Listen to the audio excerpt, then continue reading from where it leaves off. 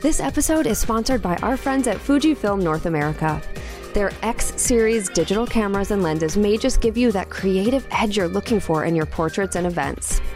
You'll find everything from 40 megapixel image quality to 40 frames per second bursts, plus unique in-camera film simulation modes and effortless usability. Click the link in the episode description to find the full range. There has never been a better time to invest in your passion, so make sure to click the link.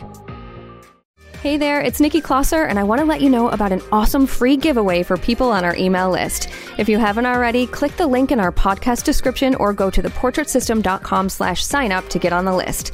If you sign up, you'll get a free Posing 101 PDF to jumpstart things. It's an epic PDF, so you'll definitely want to get this.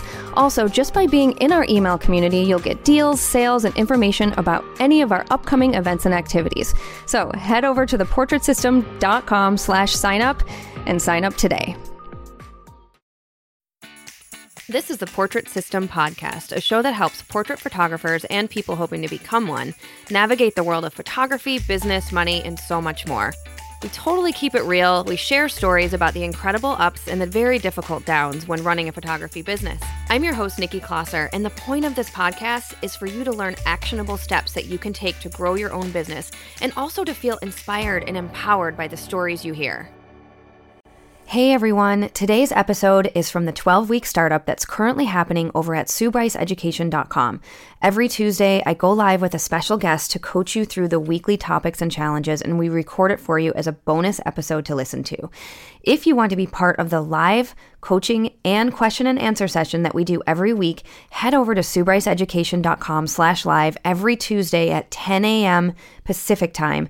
You can join in on the support that we have there to help photographers take their business to the next level. Also, if you aren't part of the 12-week startup yet and want access to all of the weekly life-changing content that Sue has created for you, head over to SueBryceEducation.com and sign up there. Okay, let's start the show. Just a quick heads up that you'll be hearing me refer to images and that we're looking at images. So obviously you won't be able to see those photos. However, if you want to see all of the images that we refer to, make sure to log in to SueBryceEducation.com where you can watch the whole thing, because we actually recorded this live and did it on video through Zoom with our guest speakers. Okay, let's get started. Week 11 of the 12-week startup. We are starting to get towards the end, and I wanted to say that if you are just still working through some of the weeks, don't feel badly about that. Don't give yourself a hard time. Just make a list, talk it through, whatever it is that you do that helps you to be more successful about, for achieving things that you need to do. Make sure you're focusing on that. What is it that you truly need to do right now? Do you need to build your portfolio? Do you need to get more people in the door? Do you need to hone in on your marketing materials? All of the above. Try not to let it get you too overwhelmed. Just start one step at a time. If you can do one thing every day, you'll just the next thing you know, you'll be so far ahead of where you were today if you just keep doing one step ahead every day. And we're going to do this again. This isn't the last time that we're going to do the 12-week startup. You can obviously do it at your own pace at any time, but we are going to continue to do another round of the startup. So don't worry. But our goal is for you to finish this. Sue's goal, our team's goal, is for you to be where you want to be with your business, to achieve your goals. Nothing makes our team happier. Obviously, it's just such a great thing for you when you can just, have those clients regularly and have a sustainable income as a photographer. If you're someone who is already there and you're just, improving and just continuing to build up your average sales, awesome. But if you're someone who's like, oh my gosh, I'm still trying to quit my job and blah, blah, blah. I've been there. I was in your shoes. All of the stories that you hear on the Portrait System, all of the stories that you see, in the Sue Bryce Education Facebook group, everyone was where you are. Everyone starts somewhere. Just remember that. It's all about taking one step forward. Okay, so week 11. Now, if you have ever listened to anything that I talk about, as far as Photoshop and retouching and editing, you know that I hire out my retouching. I'm not good at it. It's not my superpower. I don't enjoy it whatsoever. But that doesn't mean that I can't be a successful photographer. It's kind of like Sue and I always do our weekly chat just about the points that she really wants me to hone in on with you guys. And one of the things she said is it seems that people either have a love or hate relationship with Photoshop. Either you truly love it or you hate it. I'm one of those people who I kind of hate it. I don't hate what it can do for me. It is like the most brilliant, amazing program ever. I mean, it's just so intuitive and it's so just, you can do things like beyond the imagination when it comes to photos, when it comes to Photoshop. So I love the program that it is. It's just not how my brain works, and it's not something that comes easy to me. Now, if you're out there, like, which camp are you in? Do you love it and it comes pretty easy to you, or you just like get super stressed out about it and hate doing it? Because one of the things is that we were talking about, Sue and I, is that a lot of people never master Photoshop, and that's okay. But there are certain elements of it that you really, really, really should learn because it's going to make your life easier as a photographer. It can save you time. I mean, there are certain features that if you're going to learn anything, we want you to learn certain specific features when it comes to Photoshop. Because yes, there always is retouching, but sometimes you need to do something right away. And sometimes maybe your retoucher doesn't do things exactly how you want it, and you want to fix a couple things. Like it's just so important to know how to use certain tools. And if you're someone who has the whole hate things, like Ashley Lindsay said, she does not like it. She hates it. Daniela says, I have a love and hate. Kat said, I have both love and hate. I mean, some people say they absolutely love it. It just really, oh gosh, it's so funny how there's really just two camps of people about it. Ray said, I'm learning to love Photoshop. Viviana said, I hate it. It's just one of those things that is a necessity, but you do not have to master it. And I came out the gate once I decided I was going to raise my prices and I was focusing on portraits and I was leaving weddings and all of this. I raised my prices to the point where I had my retouching costs built into my packages. So I didn't have to stress out about it. And I'll tell you what, if I had to do my own retouching, I don't know that I ever would have gotten to the point that I'm at now with the level of success that I'm at now with photography. The amount of time it takes me to edit photos, like I would have to add on like another 20 hours of editing time for each session. And I'm not even exaggerating when it comes to that. That is absolutely how it would have been for me. So retouching for me has been an absolute lifesaver. We do have, if you're someone out there who's like, yeah, I totally need to retouch or have a retoucher, hire someone. We do have a list of retouchers in the Sue Bryce Education Facebook members group. In the files section, you'll see that there's a list there of different retouchers. And it's really all about finding someone who, well, some people have trained their own retoucher. But if you're just like looking for someone random, it's all about asking them to do examples for you and being very, very specific about what it is you want them to do. Retouchers cannot read your mind and they're not always perfect.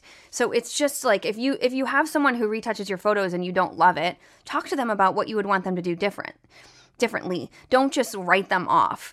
Sometimes it's a personality thing. Like my retoucher is I adore her and I love her personality and she's great. And if there's ever something that is a little off, I'm like, hey, would you mind, fixing this, whatever. And that's just, how it is. And Paul actually just asked, how can you guarantee consistency with your retoucher? You can't. I mean, just in my experience, it's not always going to be consistent. And it's not like I just send my photos off to my retoucher and then I'm done with them and then that's it. I have my own preset that I use on every single photo of mine in Lightroom. I do that first. And I do any other sort of exposure correction or whatever myself. I export as JPEGs and then I send them to her. She retouches based on how she knows I like it. Like she does the backdrop editing for me and any extension that needs to be done. She does skin retouching. She does any body warping if needed, hair flyaways, evening out some skin tones, taking away blemishes, that sort of thing. And then she sends it back to me. I still go through every single photo and make my own little tweaks. And again, what I pay and the time she saves me is absolutely just so priceless to me that I don't mind going through each photo again. It takes me about an hour for, a 20, 25 photo session. to go through and re-edit and do what I want to do, but I'm okay with that. Like, that just doesn't bother me. Now, if every single time everything was like way off, then that's probably not going to be a good match if we've had a conversation about it and things aren't getting better. But I'll tell you, the best two things I've ever outsourced for me is retouching and also accounting, bookkeeping. Those two things I started outsourcing just straight away with my business, and I would never want to do these two things myself because I know how important they truly are and how much time it saves me that I can be spending marketing and just doing all of the other things I need to do for my business. Okay, so I have someone very special with me today that is going to help coach you through some of this stuff. Her name is Christina Shirk. She was one of our Portrait Masters Live speakers, and she did, retouching. She talks all about retouching. She's in the process of doing a course for us for the Portrait Masters store. She really knows her stuff, and I wanted to bring her on just to talk with you about some of the tools. So let's say you are someone like me who wants to outsource all of this. What are the things that you still need to know how to do? So we're going to talk a little bit through some of that, and I see there are tons of questions coming in, so we're going to get to question and answer as well. But I want to bring Christina on and just I want to get her opinion on the tools that she thinks everyone really truly needs. And in my opinion, the tools that I truly think that have been really helpful for me, it's Clone Stamp, it's Healing Tool, it's Dodge and Burn, it's knowing how to extend your background. I mean, those are really the things that I use on a consistent basis. There's also Warp and Liquify. Liquify I use quite a bit for certain things. So those are really the things that I would be struggling if I didn't know how to use those tools. But let's welcome Christina on and see what she has to say. So Christina, thank you for being here with me today on week 11 of the 12-week startup. How are you? I'm good. How are you? I'm doing great. Yeah. Good. I was just writing down like so many notes as you were doing our intro today, because I think there's like so many like good points that you just brought up about like, where do you as a new business startup person put your energy? Yeah. And I would definitely, there's a part of me, because I have the retouching business, but I also have a headshot business. I know the importance of automation. I know the importance of hiring out, like you said. And I can totally empathize from both sides of the brain. The retoucher, when I have my retoucher hat on, and when I have my professional photographer business hat on. Like, it's just completely different. And like you said, I had the luxury of learning Photoshop 4 years full-time in college. Mm-hmm. People starting a business for photographers, they do not have that luxury. And so I can completely empathize with people. And I should have mentioned that you are a photographer. Like, you have a very successful headshot studio. I think you said you pivoted a little bit more towards the Photoshop education during the shutdown and COVID and all of this. But so just so people know, Christina does have a very successful headshot studio as well. So it's not like she's just coming in as a retoucher without having the other experience of having real clients and that sort of thing. So I just wanted to make sure people know years. That. Yeah. I've been doing headshots for 15 years. Here's our tiny little studio, but it's fine for headshots. Someone actually put in the comments that your studio is beautiful. Oh, thanks. It's a shoebox right now, but it's what I need to do headshots. But you were mentioning, like, what are the couple of things that, like, you really need to focus on when you are starting a business? And to be honest, a big thing that I do want to mention is Lightroom is getting more and more robust in its photo editing program. Every time they come out with an update to Lightroom, it's becoming better and better at retouching photos. It's so true. And you can do a lot. I have an entire course on Sue's platform. I have an entire course on retouching portraits in Lightroom alone. No Photoshop, no nothing. You can do Dodge and Burn in Lightroom. You can accentuate eyes. You can add lashes in Lightroom. Yes. Ooh, yes. This is awesome. I use Lightroom a lot. Like, that's my main thing is Lightroom. So I organize my photos into Lightroom. I cull them that way. I find it to be so easy. And then I add my preset, my color tones, and all of that in Lightroom. And the only time I open them into Photoshop is to do any sort of dodging and burning, clone stamping, skin, and liquify. And part of me is like, man, maybe I just need to really, like you said, it's just getting so much more sophisticated in Lightroom. So I'm going to have to watch I'll have to check that out, because Lightroom to me is like, I absolutely love it. So it's interesting to hear you say that. And, you mentioned dodge and burn and clone stamp, and those are two things that are actually possible to do in Lightroom without having to pop over to Photoshop. The one thing that isn't currently possible is going to be that liquify. Right. One thing that if you are popping over to liquify, I would highly recommend people look into the Face Aware Liquify tool. Yes. It's amazing. Life-saving.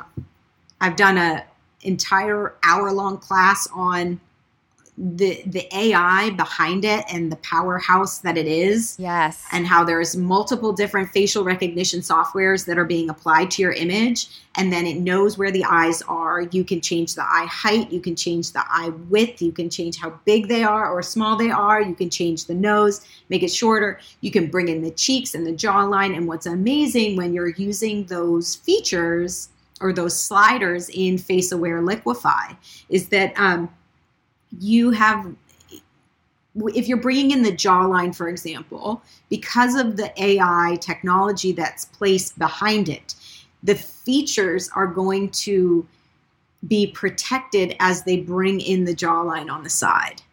Right. Which is great, right? It's what we all want. You can bring down the hairline even. You can do all of these different things just literally with a slider. Yeah. So, like, the amount... Yeah, the amount of time that it has saved me, like I've had a client say one eye is smaller than the other, which naturally is normal in all human beings. We all have eyes that are different shape. But some people, it's more obvious than others. And I was thinking as I was using the Liquify Face Aware and just like one tiny little slider would open her eye more, that would have taken me seriously hours to do on every single photo. And it took me like 30 seconds and I was done. And it was incredible. So I'm glad you brought that up. And did you know it works on video? It does? Yeah. I did not know that. Wow. That's incredible. So you can just stop the video and then open it into Liquify? Like, how would that work? You open up the video in Photoshop. You turn the video into a smart object. And then you take that into Liquify. You apply your Liquify filters.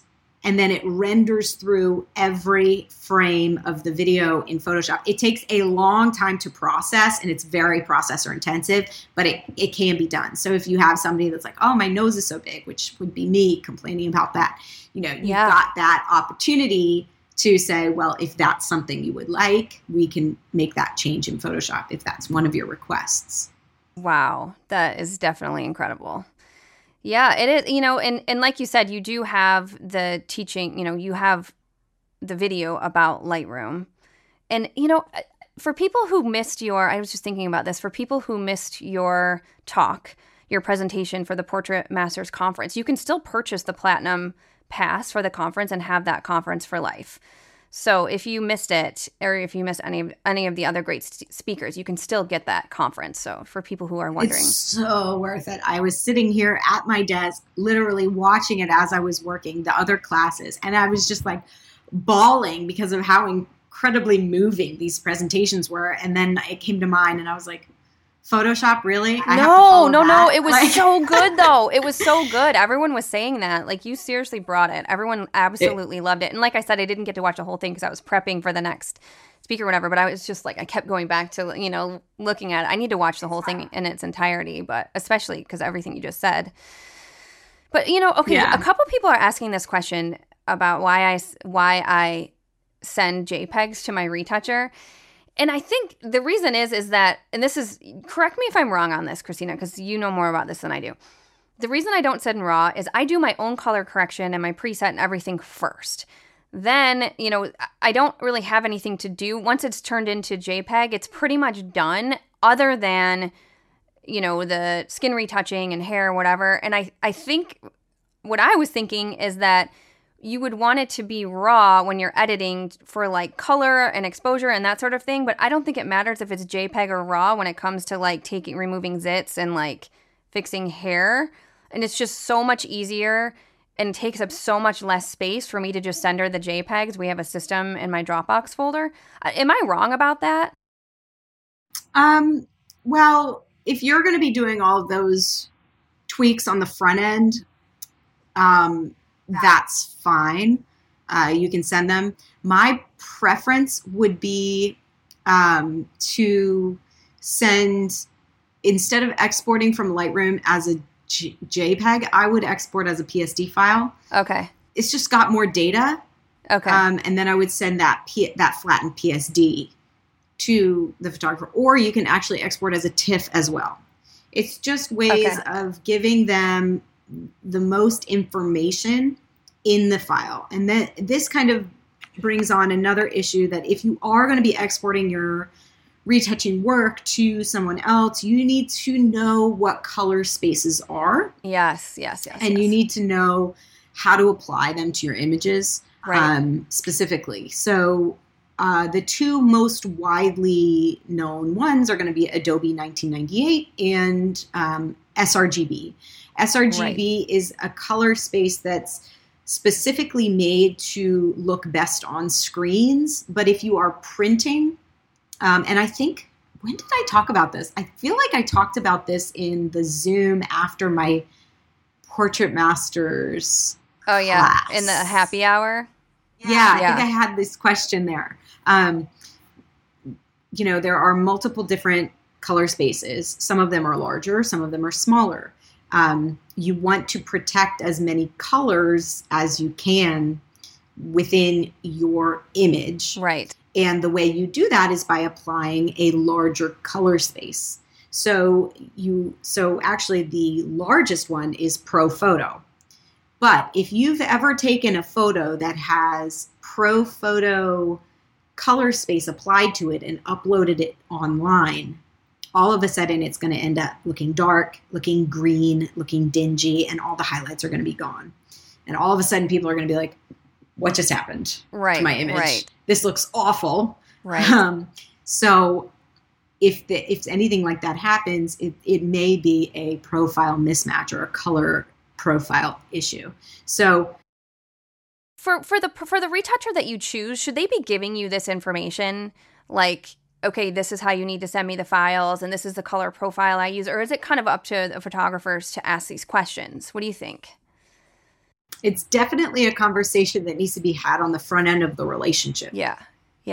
How do you want me to, like, from the retoucher, if I had my retoucher hat on, how do you want me to deliver your finals? But if you as the photographer are delivering a JPEG to your retoucher, mm-hmm. there's a high possibility that the JPEG that you are delivering is already in sRGB. Right. And sRGB color space is the smallest of the color spaces. Yeah. So when you go and try to print an sRGB on a printer that has a much larger color space capability, you take that sRGB color space and you end up printing it, you're going to end up with banding. You're going to end up with issues because there just aren't enough colors, especially if your image includes a lot of subtle gradients. Right. So I should be not doing what I'm doing right now is what you're telling me. I mean, I've printed my photos for years and I've never had an issue. Good. Okay, good. So I don't know. Oh, gosh, maybe I need to rethink this. Well, I think it all depends on how the final images are going to be viewed and used. Right.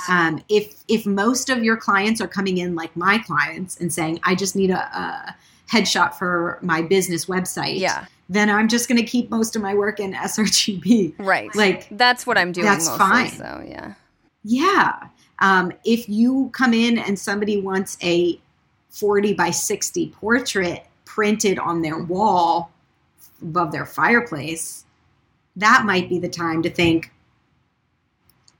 okay, maybe I need to elevate the tweaks or the settings so that I get the best possible end product to give them. Yeah, that makes sense. I guess. Someone, I think, I just want to make the clarification that the Face Aware Liquify tool is in Photoshop. It's not in Lightroom. Someone had asked if that was a separate plugin, and I just want to make sure people know that that is in Photoshop. It is not yet in Lightroom. That's the only thing, Christina was saying, really that's the only thing that Lightroom doesn't have that capability yet.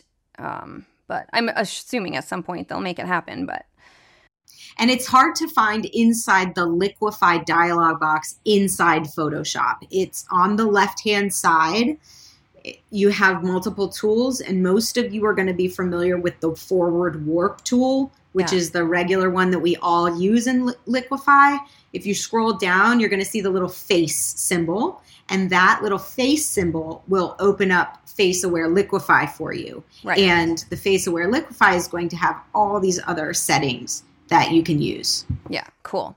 So someone wants to know how to make skin look beautiful and not spend too long. She said, let's see, how to not do the same skin retouches over and over and over again on the same face. So I guess this kind of leads me into what are the tools that you think people really need to learn, and then how to not spend like hours and hours on one photo, I guess. I mean, I know that's kind of such a loaded question and probably not something we can cover, today specifically, but what do you think? What are the things that people really need to know? Okay, so there are a couple things. I think everybody needs to understand masking as a concept. Okay. It's important to be able to make adjustments to your images, but then have those adjustments only be visible on certain areas of your photo. Right. And that's where masking comes into play. So that's the first thing. And adjustments kind of goes hand in hand with masking, right? You make an adjustment, but you only want that adjustment to be visible on a section of your image, not the whole image. Mm-hmm. In that situation, you're going to need to know how masking works. So that would be the first one. Actions are going to be something that's really going to supercharge your workflow in terms of productivity. So having actions for a lot of different things is going to be important. Real quick, before you move on from that, I wonder if some people, because someone asked, are actions in Photoshop are something I'm looking into. Thoughts on that? Are you talking about actions that you need to buy, or are you talking about setting up specific, like I have an action that flattens my image. I have an action that applies sharpness to the eyes. Like I have all of these things. They're not things I purchased. They're things I have saved as something that I can just do a one click to. Can you kind of just specify that if that's what you're talking about? Yeah, I mean, it's both, right? You can. So for example, on my website, sharkpixel.com/store, there are multiple actions that are free to download that will increase your productivity in Photoshop. Okay. Just because I have actions that are up there does not mean if it all depends on what your proficiency is with Photoshop and if you want to invest the time in learning to create the actions yourself.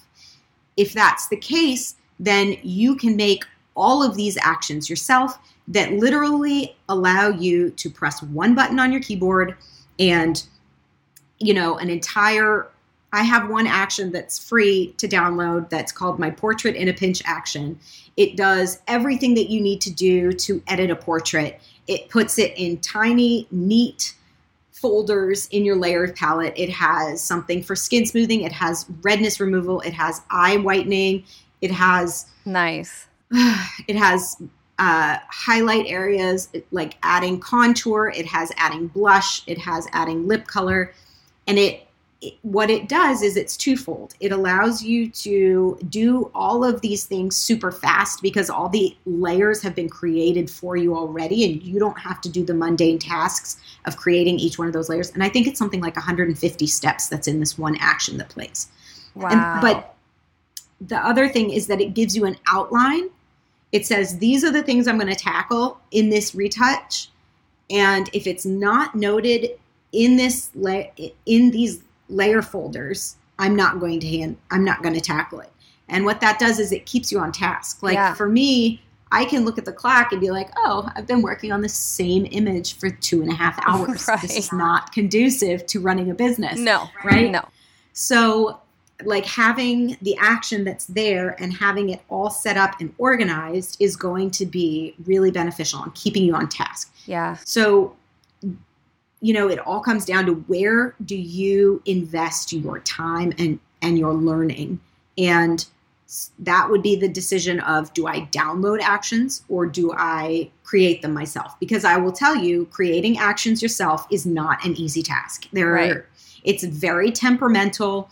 If you do the wrong thing or you hit the wrong button, your whole action's not going to work. And it's very frustrating to create the actions yourself. Totally. I still have it's so bad. I feel like I need someone to come do a Photoshop overhaul on my actions and everything. I have flatten, try 1, flatten, try 2, because I messed it up the first 2 times. So I know that the one that's going to work is flatten, try 3. If I had known I could just download all of these actions, I mean, seriously, that's how behind I am when it comes to, yeah. You can edit actions as well. I know. I'm just going to keep throwing more word vomit at you. You poor thing. You can edit actions. And then you can also take those 2 tries, the try 1 and try 2. You can select them and drag them and drop them on the trash can. And then you'll only have the edit try 3. And then you can just rename that flatten. Right? Totally. And then you have just the one. Yeah, for sure. And, that's not to say I shouldn't be so hard on myself. I know how to retouch an image and a face and, whatever. It's just the way in which I'm organizing it and the way in which I'm doing it probably isn't the most efficient. And so I think that there are a lot of people out there. And for sure. Yeah. It's if we can just hone in on that efficiency, that I think is going to, so like you said, download free actions. That is there just are tons of them. Yeah. So that's a great way to save some time for sure. Yeah. And, I think that everybody has their ways of doing things. And if it works for you, then it works for you. Yeah. Don't overthink, am I doing this wrong? Because I sit here and I watch other retouchers teach, and it is not the way that I do things. Mm-hmm. But the thing about Photoshop is that there are so many ways to get to the same endpoint. Yeah. That it's totally okay to do things in a different way than somebody else. Yeah. Someone asked if actions are available for Lightroom as well. And the way that I've done it, for me, I guess it's always been called a preset for Lightroom. So like I said, I have my own preset that I've developed based on my style of photos that I apply to every single photo that comes into my Lightroom. And it's literally 1 click. So that is something that I created and saved and tweaked over time to make it exactly how I want it. All I do is 1 click it and it's done. So I don't know if that would be considered the same thing as an action. Kind of. Yeah. Kind of. Yeah. I think that's great that you have a specific action, a specific preset that gets applied on import. I think it's because it helps with that consistency issue that we were talking about earlier. So definitely presets are going to be very similar to actions in at kind of the base level. Right. More can be done with actions that can be done with presets. Okay. But someone was asking, can you show us an example of an action in your Photoshop? Is that possible to share your screen and show us maybe a photo and what, one of your actions might look like? Yes, I'm going to share my screen. All right, cool. Yeah, and someone asked too about how to fix banding. That's something that I would love to talk about too. I know people struggle with that. I do on my black backdrop sometimes. So we'll come back to that. But now that I see that you have your screen shared here. Yeah. So so there are multiple different actions, right? So for example, I'm working on this image. Okay. So I've been working on the skin for this image. Yep. And what I would say is that if I go into my actions palette, you can see that everything has a bunch of colors or everything. This is the reason why this looks like this is because I am currently in button mode. Okay. Up here. So if I turn button mode off, I'm extremely dyslexic. So tiny little font is not good for me. Yeah. Yeah. And real quick, Christina, if you're listening to this in podcast form and you're not watching, if you go on to SueBryceEducation.com, this is all archived for you in the week 11 of the portrait or of the 12-week startup. So if you're wondering like, I can't see, you will have this for you. All you have to do is just go over to the website where you can watch it if you are a member. Okay. Sorry. Go ahead. Just want to put that out there. No worries. Okay. So, for example, why is this not letting me go? Because this is locked. Hold on. Yep, no worries. Stand by, please.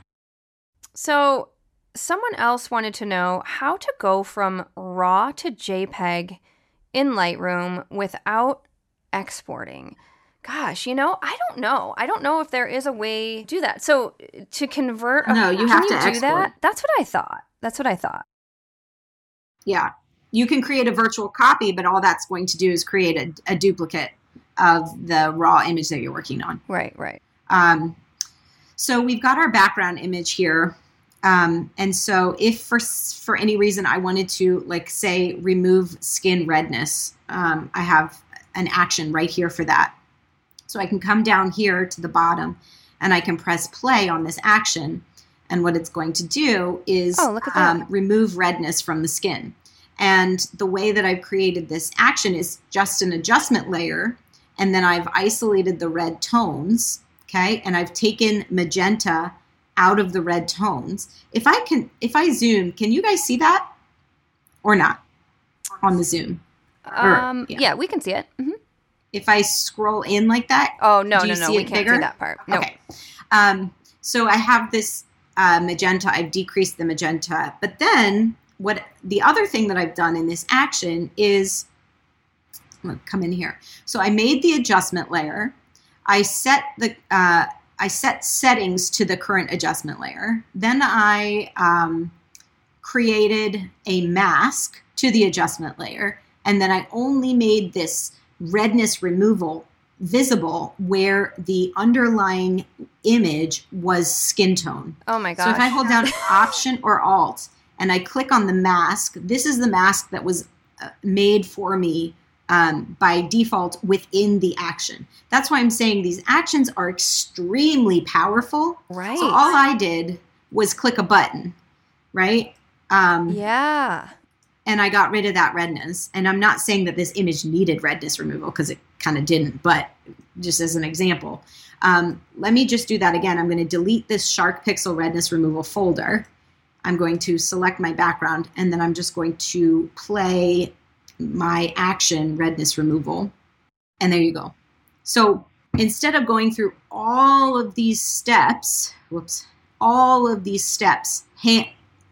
every single time I need to remove redness from an image. Yeah. I've done it. I've automated it all.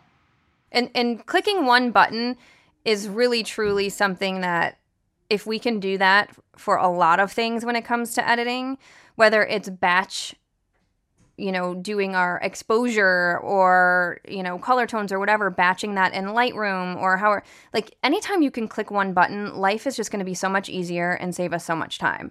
But someone had asked, you mentioned masking and actions that are two things to for sure focus on for people who are, not necessarily want to master Photoshop, but just have some skills. What are some other key areas that you think people need to focus on? So people are going to hate me when I say this. The concept of frequency separation will change your life. And it is by no means an easy concept to master, but it is so, so, so worth it. What makes it better, do you think, than like just the traditional like clone stamp, healing, dodge and burn, that sort of thing? What makes it better is that, first of all, it's applicable on skin. It's applicable on clothing wrinkles. It's applicable anywhere on hair. The applications for frequency separation, once you understand the bedrock of how it is, will revolutionize every single type of retouching that you do. Not just portraits, not just faces, not just fabric.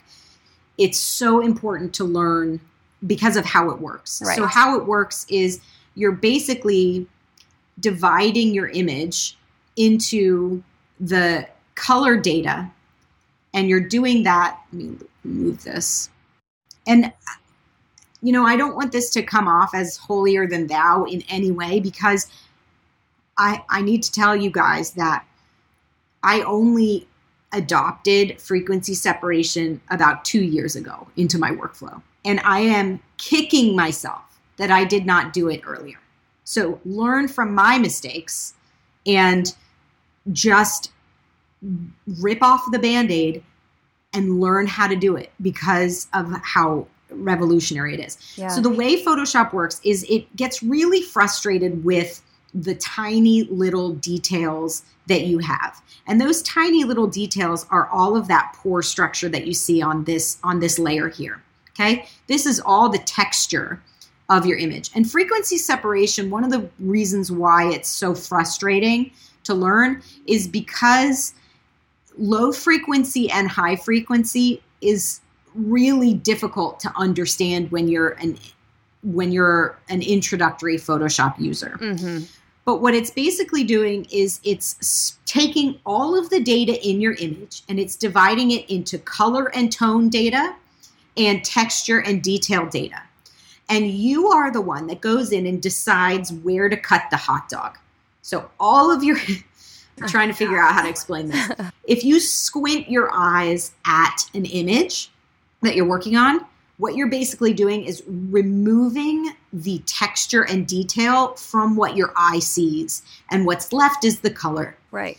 So the act of being able to actually divide those two elements of your image makes a huge difference, because then this is much, much easier for Photoshop to learn how to do than this. Okay? Because it's just too much going on, and Photoshop really struggles to not only blend the color perfectly, but also blend the texture and make it look as if there was nothing there to begin with. Right. So this frequency separation, it's extremely hard to grasp the concept, but once you grasp the concept, it will literally revolutionize all of your retouching. And let me see if I can find... Well, it's interesting because, like you said, there are so many different ways to do things. Some retouchers just don't even talk about frequency separation at all, and their retouching is really beautiful. And some people swear by it.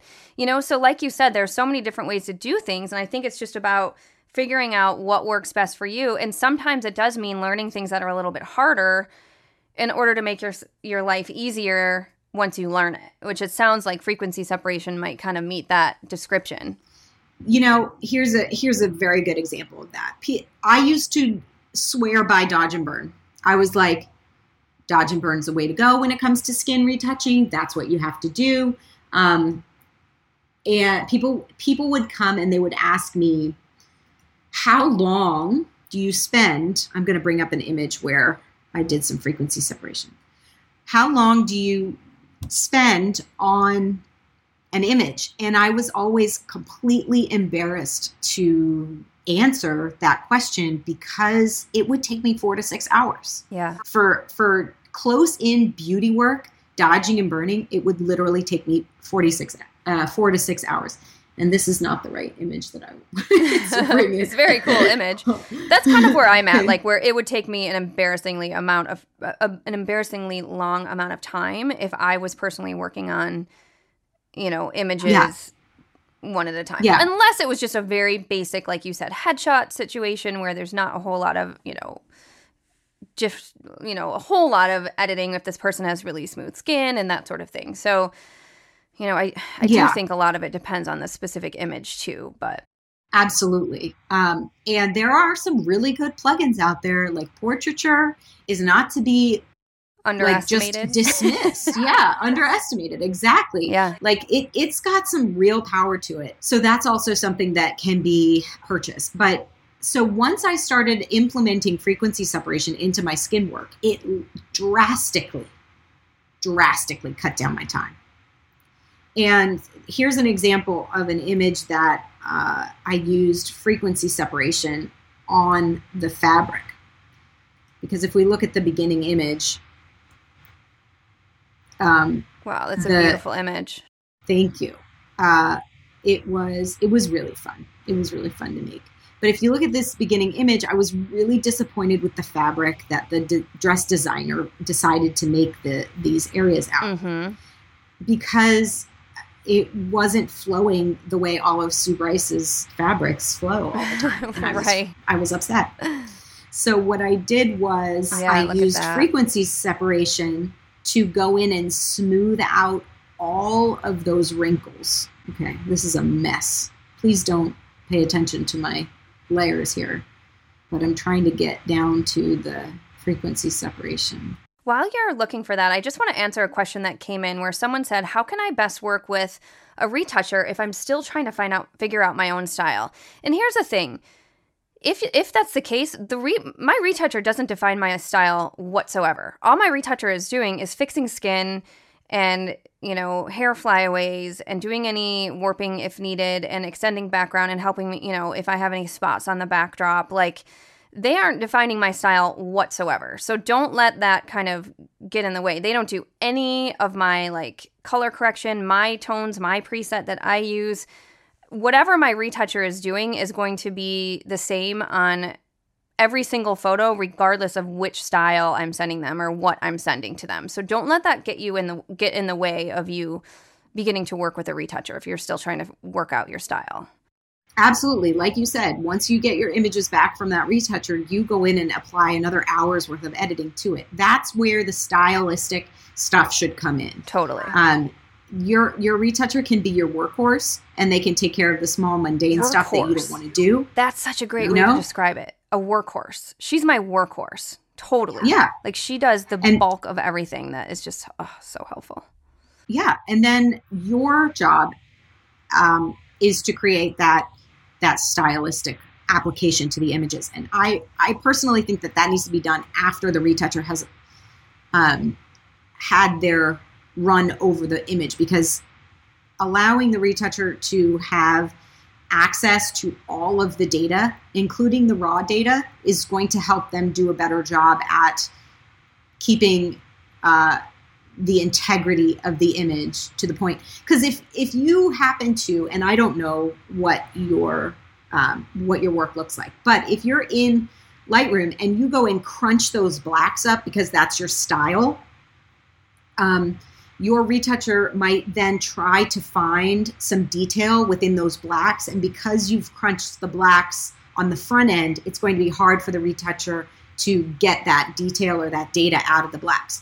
So I still think everything that you're doing is important to do, but I think maybe flipping the order in which you apply your style right. might help with the integrity of the images. But again, I don't know. Maybe you're totally blowing out the shadows and it's a light and airy look, in which case that would not be an issue. Right. So it really depends on, it depends on so many different factors. But if I just look here at the frequency separation, you can see that I was able to remove all of the wrinkles in the fabric. Oh yeah, look at that. By using that specific technique. And that's why the frequency separation technique is so important. And I feel like a broken record now, now that I'm a convert, and it slashes my dodge and burn time by, I would say I'm spending a third of the time doing dodge and burn that I used to. And that's so important. Again, all of it comes down to time. We're all looking for more time to spend with our family, more time to read books and watch movies and, not be staring at a computer. So if this is something that in the end saves time, heck yeah, sign me up for sure. Do you have any other, examples of things that might help people just, kind of save time, or anything you think people should for sure know how to use? The healing tool, or trying to think of any other sort of examples, of tools that you think people should make sure to know. Yeah, I think everybody needs to know how to use the healing brush for sure.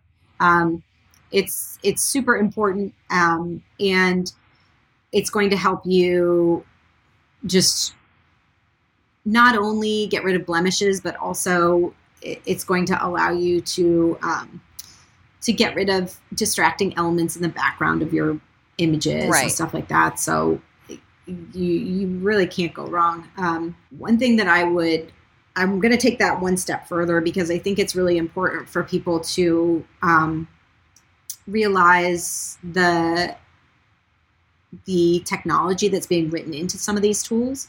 So it's very tip of the iceberg for me to say, learn the healing brush tool or learn the spot healing brush tool. When really we don't get a new camera and pull it out of the box and throw the manual in the trash. And the same thing is kind of applicable for these tools. You can't just use a tool. You can't just select a tool in Photoshop and then start using it and expect it to work perfectly for you. And so what I would implore people to do is not only learn a tool, but learn the right settings for that tool. So for example, the spot healing brush tool is getting extremely powerful, and it allows you to not have to sample before each time you fix something in Photoshop. But there are two different ways that I use this tool. I use it for flyaway hairs and crosshairs, but I also use it for blemishes. But when I'm using it on flyaway hairs, I change the mode from normal to replace, and I choose content aware for the type. But when I'm using it for blemishes, the mode is normal. I have the mode set to normal, and I have my type set to proximity match, because it allows you to fix some of these blemishes and inconsistencies with the skin in an easier way. Now, some people are asking, how do you know when enough is enough? Like, when do you stop retouching?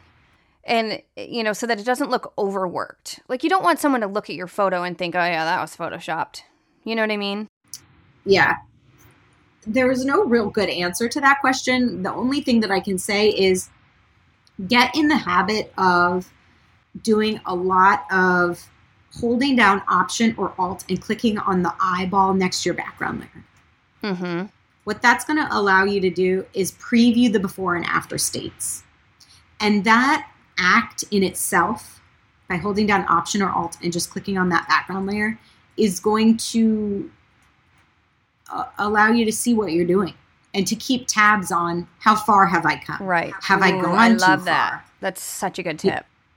Have I gone too far? And the other thing is sleep on it. I will tell you that in a previous life, I used to model in mermaid tails, and I don't do it anymore. But one day I was retouching one of these images, and I ended up making one of my chests a size B and the other side of my chest a size double D. And Oops. I didn't see it in the retouching. I did not see it until the next morning, and I had already sent that image to the photographer. And I had to send him a freak out message saying, oh my God, did you post it? Like, I see this glaring issue. And then I had to totally re-edit it. So sleeping I love on that. your retouching is super important, especially if you're retouching late at night. Don't let that happen to you. Don't end up with two different size tatas. I love that. Retouching. I love that. Okay, one last question for you, and we're running out of time here, and I know people could spend so much time asking you lots of questions, but people are wondering, what is the best technique to get rid of banding? And I know people have posted this in the SBE Facebook group before, like, what is this, and why is it in my photo? What would your technique be to get rid of any sort of banding? So on the front end, it goes back to that color space. The reason why there's banding is because there's just not enough color data in those gradients, right? It just goes from one color to the next color, and there's no in between. And so if you are going to be retouching something, keep it in Adobe 1998 until you export that JPEG, that final JPEG, and then save that final JPEG as the sRGB version. but don't do it to your layered PSD file. So that's the first thing. Okay. You can always save a version of, because the problem with color spaces is that you cannot go backwards. The problem with color spaces is that it's a one-way street. You start with the biggest one, and then you downgrade to Adobe 1998, and then you downgrade to sRGB, but you can't undo the change in color space because that data is ultimately lost for good. Same thing as you can't take a JPEG and turn it into a raw image. Right. You can only go one way, right? Yeah. And so the workaround for banding, if you have problems with an image and you can't go back, is adding some noise to that background is going to help diminish the look of that banding. Oh, that's a good tip too. All right. Awesome. Very cool. Someone mentioned kind of at the beginning, had a question that said, isn't it also all about your lighting? Like knowing your light will help you get the process started. I mean, clearly if your lighting is great and it's flat beauty light, if you're doing typical like client work for women, just the everyday sort of woman, yes, getting your lighting right is going to help so much. But that doesn't mean you're done there. And again, we don't want to change the way our clients look if that's not what they want. We don't want to go overboard or whatever. But there are some things that, I mean, for me, like I have puffy eyes. I've had them since I was in preschool. I hate it. I've had people ask me if I got punched in the face, if I'm tired. Like in my photos, yes, I want them to be cloned a little bit so that it's not the first thing people notice. Yes, that is very important to me when someone's editing a photo of me. Everyone has their own things that they want edited. And it's important to kind of get a grasp on that from your clients. And sometimes it's real easy because they'll be like, don't make my nose look big. Does my nose look big? And then to make sure that maybe you're slimming their nose a little bit because they are super paranoid about that. Like every client is different. I've had clients who say like they want very minimal retouching. Please only just remove my zit, leave my scar. Like it's, every client is going to be different. And it's up to you to really gauge that for each person. And also you can be, I love that. I feel like we could talk for literally like 24 hours straight. I know. It's so true. There's two caveats that I would add to that. Absolutely. You need to ask them what they are interested in having removed. And, are there any specific retouching requests that wouldn't normally be done that you would like us to address? Yes. Do not be forthcoming with the information of what you think should be changed. Yes. Because that's the surefire way to have that client never call you again for an additional shoot.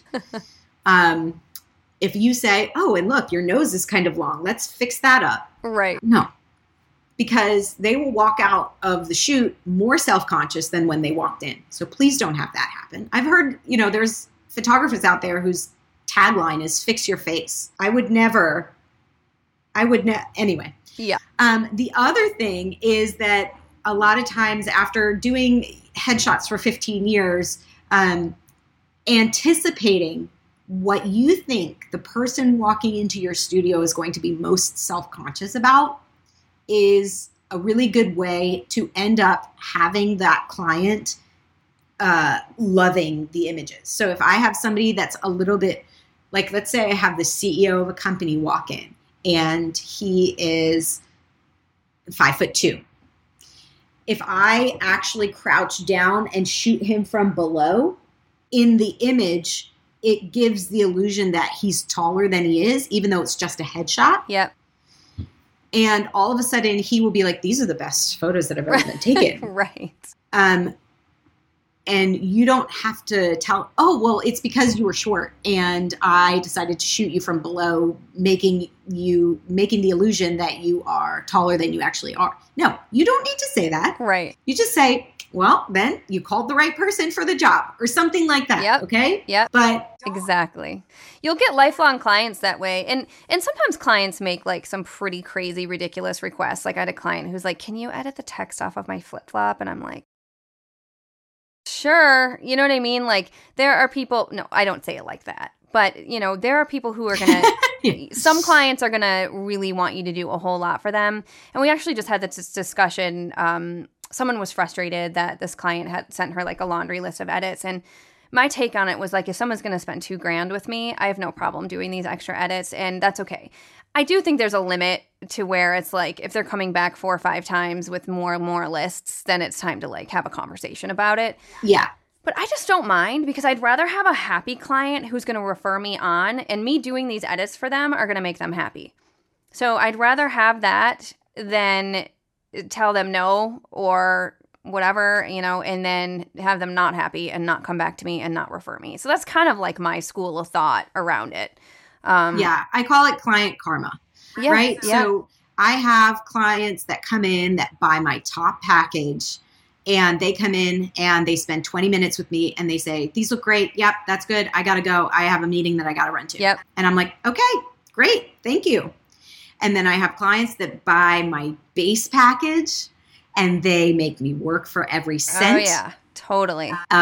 But you cannot take the good and then complain about the bad. It all evens out. You have those great clients, and then you need to think about having those great clients that pay the money and don't think twice about it when you're dealing with the clients that want more hand-holding from you and they want a more tailored experience. Totally. And you have to just accept it. And one, Vanessa Joy, she's an amazing wedding photographer. Yep, she was one of our speakers too for the Portrait Masters Conference.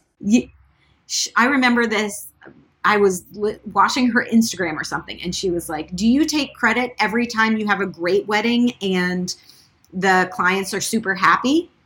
Then you need to take credit when you have an unhappy client that's not happy with the results and make it right. Yep. And I believe, like, I was like, oh my God. It's so You're true. so right. It's so true. She was in the shootout. Sorry, she wasn't a speaker. She was in one of our shootouts. I think it was for ProPhoto.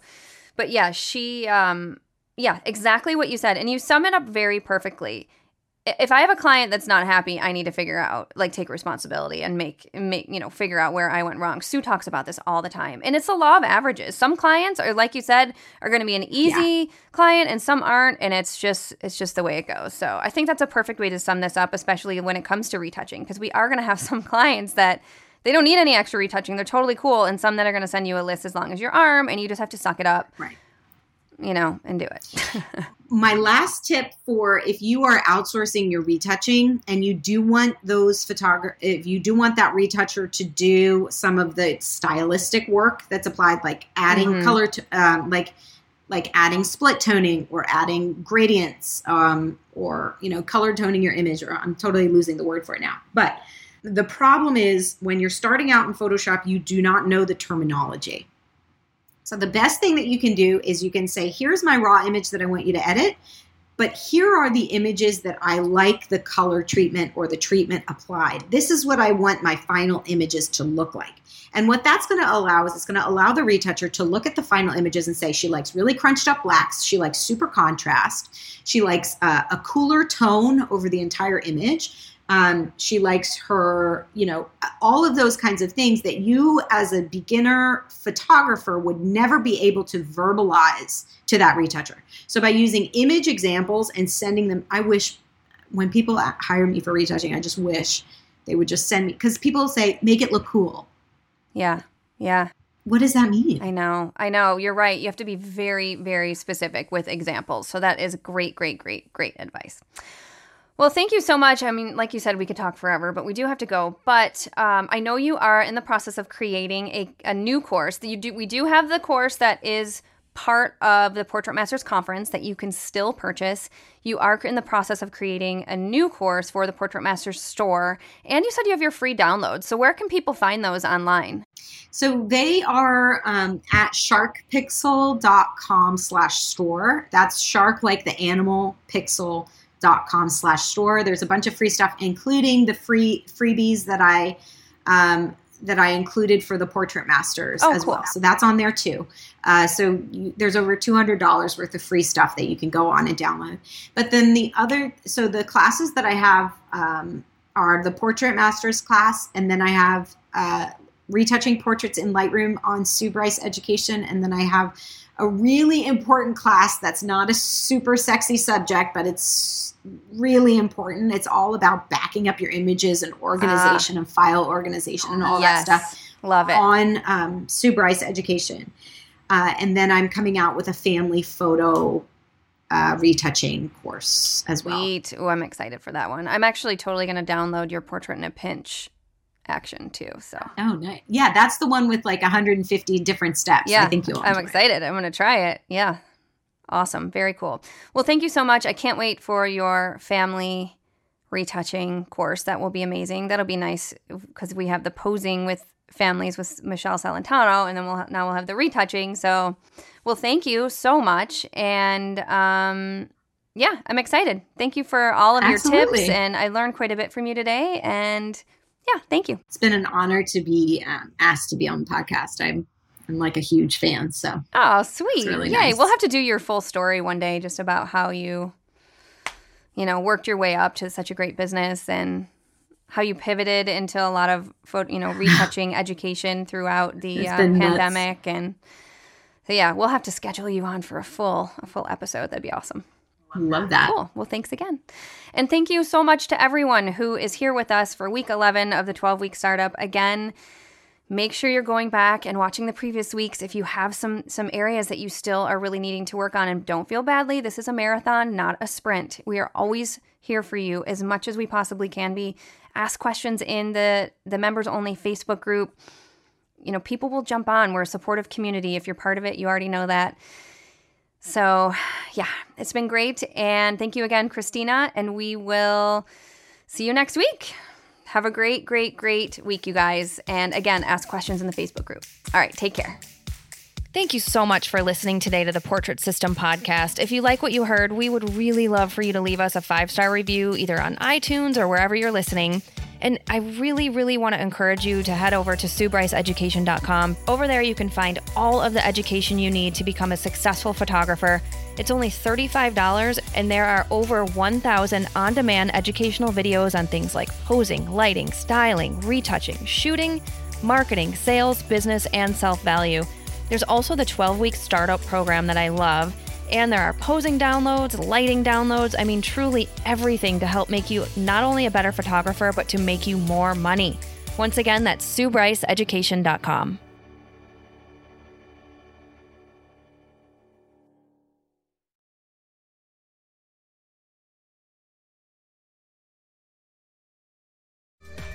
It's time for me to tell you about this episode's sponsor, Fujifilm North America.